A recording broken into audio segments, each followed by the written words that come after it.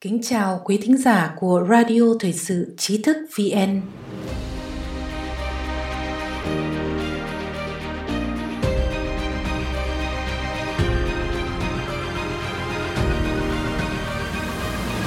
Kính thưa quý vị, ngày 15 tháng 4 vừa qua, trong chương trình American Thought Leaders, ông Bill Kurtz, nhà bình luận an ninh quốc gia của tờ Washington Times, tác giả cuốn Deceiving the Sky, Inside Communist China's Drive for Global Supremacy, tạm dịch, lừa dối bầu trời, đằng sau nỗ lực trở thành siêu cường của Đảng Cộng sản Trung Quốc, đã chia sẻ về âm mưu chiến tranh lạnh của Đảng Cộng sản Trung Quốc đối với Mỹ, về việc COVID-19 có thể là một virus đến từ phòng thí nghiệm và việc rất có thể chính quyền Trung Quốc đã cố tình tạo thuận lợi để COVID-19 trở thành đại dịch toàn cầu.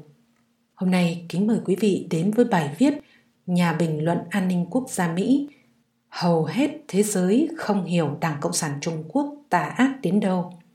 Một bài viết của Minh Nhật.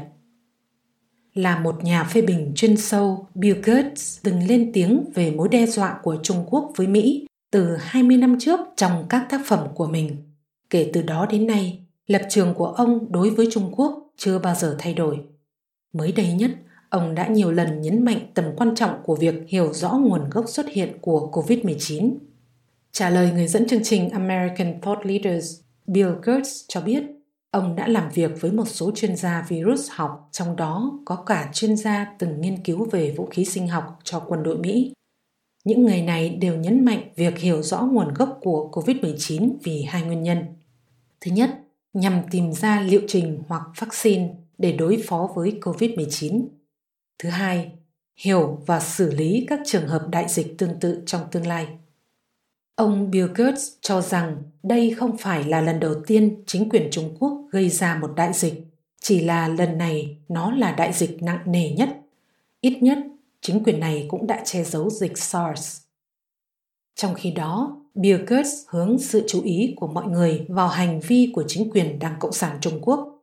Một mặt, họ liên tục yêu cầu tất cả mọi người phải hợp tác để chung tay chống COVID-19. Mặt khác, họ đã và đang chèn ép các nghiên cứu khoa học tới từ Trung Quốc khi nhận ra chúng có thể cho biết nguồn gốc của virus này không phải đến từ chợ động vật mà là đến từ phòng thí nghiệm. Bill Kurtz bình luận, việc cho rằng COVID-19 tới từ phòng thí nghiệm không phải là thuyết âm mưu, bởi nó không đồng nghĩa với việc virus này là một vũ khí sinh học. Ngay từ ngày 26 tháng 1, ông Bill Kurtz đã đưa ra giả thuyết trong một bình luận của mình về vấn đề này, dẫn nguồn từ một chuyên gia tình báo quân đội Israel. Sau đó, chính quyền Trung Quốc ngay lập tức phản ánh bằng việc cáo buộc ông lan truyền thuyết âm mưu. Ngay cả một số tờ báo Mỹ như USA Today cũng chỉ trích bài viết này.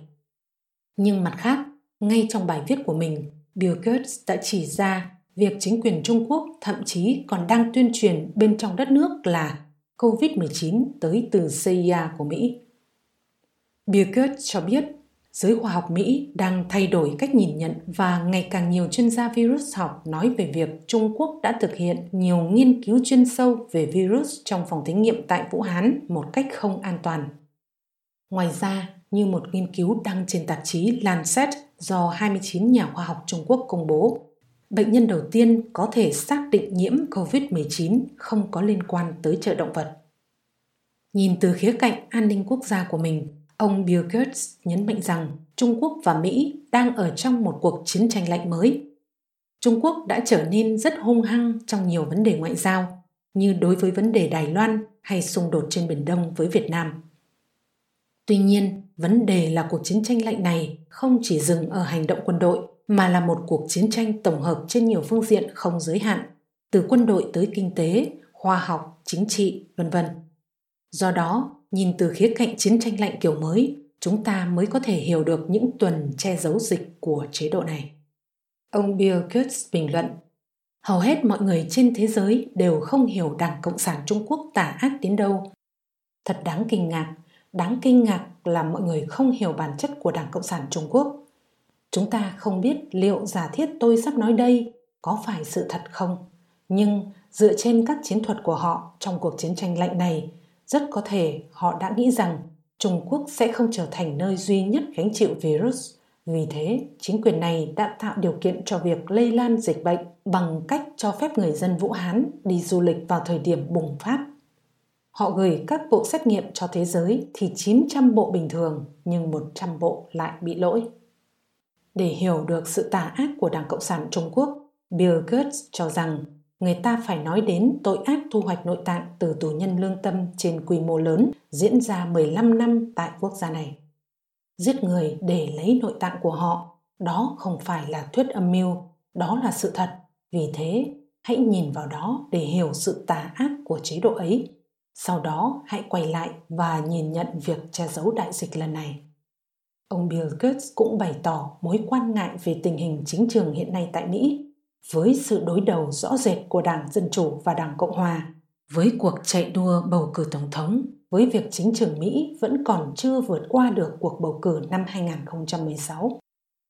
Ông cho rằng với những bất ổn như vậy, Mỹ sẽ khó lòng ứng đối toàn diện trong cuộc chiến tranh lạnh với chính quyền Đảng Cộng sản Trung Quốc. Bill Gates chỉ ra trong 35 năm qua, nước Mỹ đã đánh bạc khi chơi với Đảng Cộng sản Trung Quốc mà không quan tâm đến tình hình nhân quyền tồi tệ của chế độ này, không quan tâm đến việc chế độ này bán vũ khí trên khắp thế giới và hy vọng rằng chế độ này sẽ trở nên ôn hòa hơn. Đó là một sự thất bại và đã đến lúc Mỹ cần phải tỉnh dậy, nhận ra sai lầm và đưa ra một chính sách hoàn toàn khác. Vài ngày qua, chúng tôi nhận được rất nhiều tin nhắn từ độc giả trong nước phản ánh họ không thể truy cập đọc tin của Trí thức VN như bình thường. Điều này thật đáng tiếc. Chúng tôi mong rằng quý vị sẽ cài các phần mềm VPN vượt tường lửa vào điện thoại và máy tính của mình để có thể truy cập vào trang web Trí thức VN để đọc được nhiều bài viết của chúng tôi hơn. Điều này, người dân ở đại lục đã phải làm từ rất lâu rồi. Hoặc quý độc giả có thể tải ứng dụng mobile Trí thức VN để đọc tin cho thuận tiện. Một lần nữa, xin cảm ơn quý độc giả đã đồng hành cùng Trí thức VN. Đừng quên nhấn subscribe, đăng ký kênh của chúng tôi và để lại bình luận ở bên dưới. Xin chào và hẹn gặp lại!